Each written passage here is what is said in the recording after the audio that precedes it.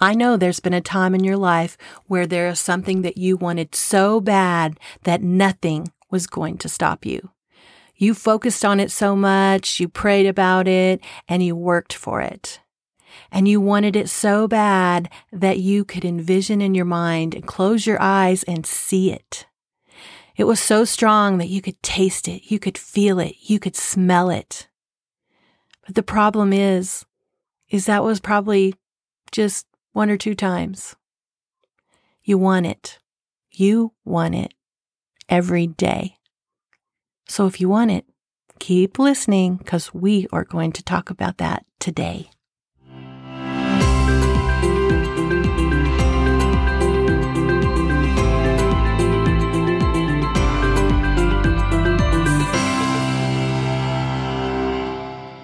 Today's lesson is entitled, A Stench Can't Stop My Declaration. Our scripture reading for today comes from John chapter 11, 39 through 40, and it reads, Jesus said, "Take away the stone." Martha, the sister of him who was dead, said to him, "Lord, by this time there is a stench, for he has been dead for 4 days." Jesus said to her, "Did I not say to you that if you would believe, you would see the glory of God?" When Jesus heard Lazarus was sick, he stayed where he was at 2 more days.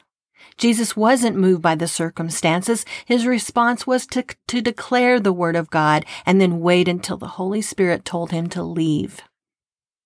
Later, Jesus told the disciples he was going to raise Lazarus from the dead. On Jesus' way to the tomb, he was stopped by Martha, and in response to Martha's emotions, Jesus declared, "Your brother Lazarus will rise again." When Jesus finally got to the tomb, he told the people to remove the stone. Martha's response was, "It's been 4 days, and now there's a stench." It's like she thought raising someone from the dead was easier after 1 day rather than 4. Yet even after Martha's statement was of belief, it didn't matter. It didn't deter Jesus because 2 days before, he had already declared the outcome. Jesus had opportunities to change his confession, but he kept saying the same thing. Even at day 4, old stench didn't move him. It may have moved his nose, but it didn't move his stance on his declaration of faith. When Jesus confessed Lazarus would rise, it became his possession and would remain his unless he let it go. Miracles aren't pretty until they happen. And in this case, smell didn't either. Smell wasn't pretty either. We must be more like Jesus in that.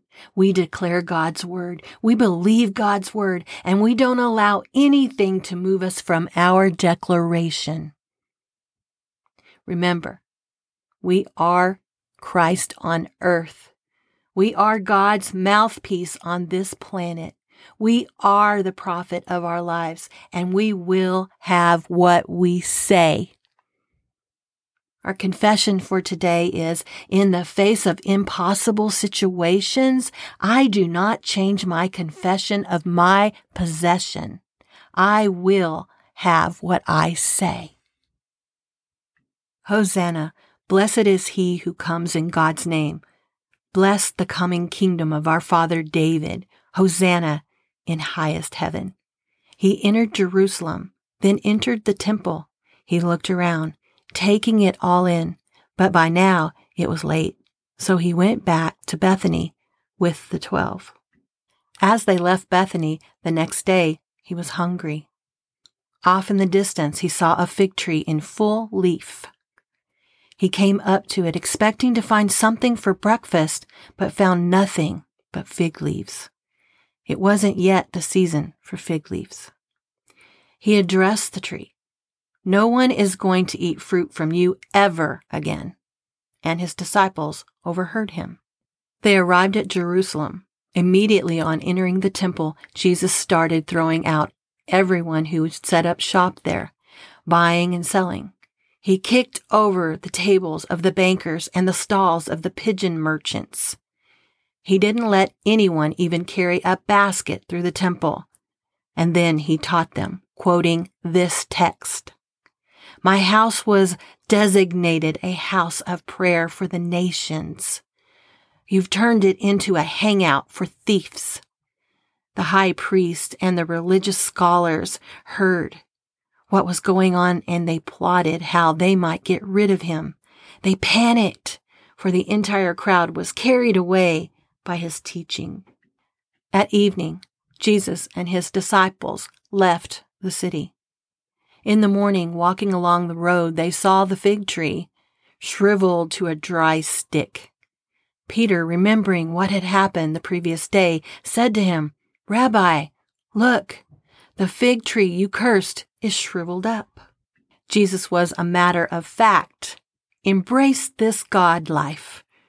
Really embrace it, and nothing will be too much for you.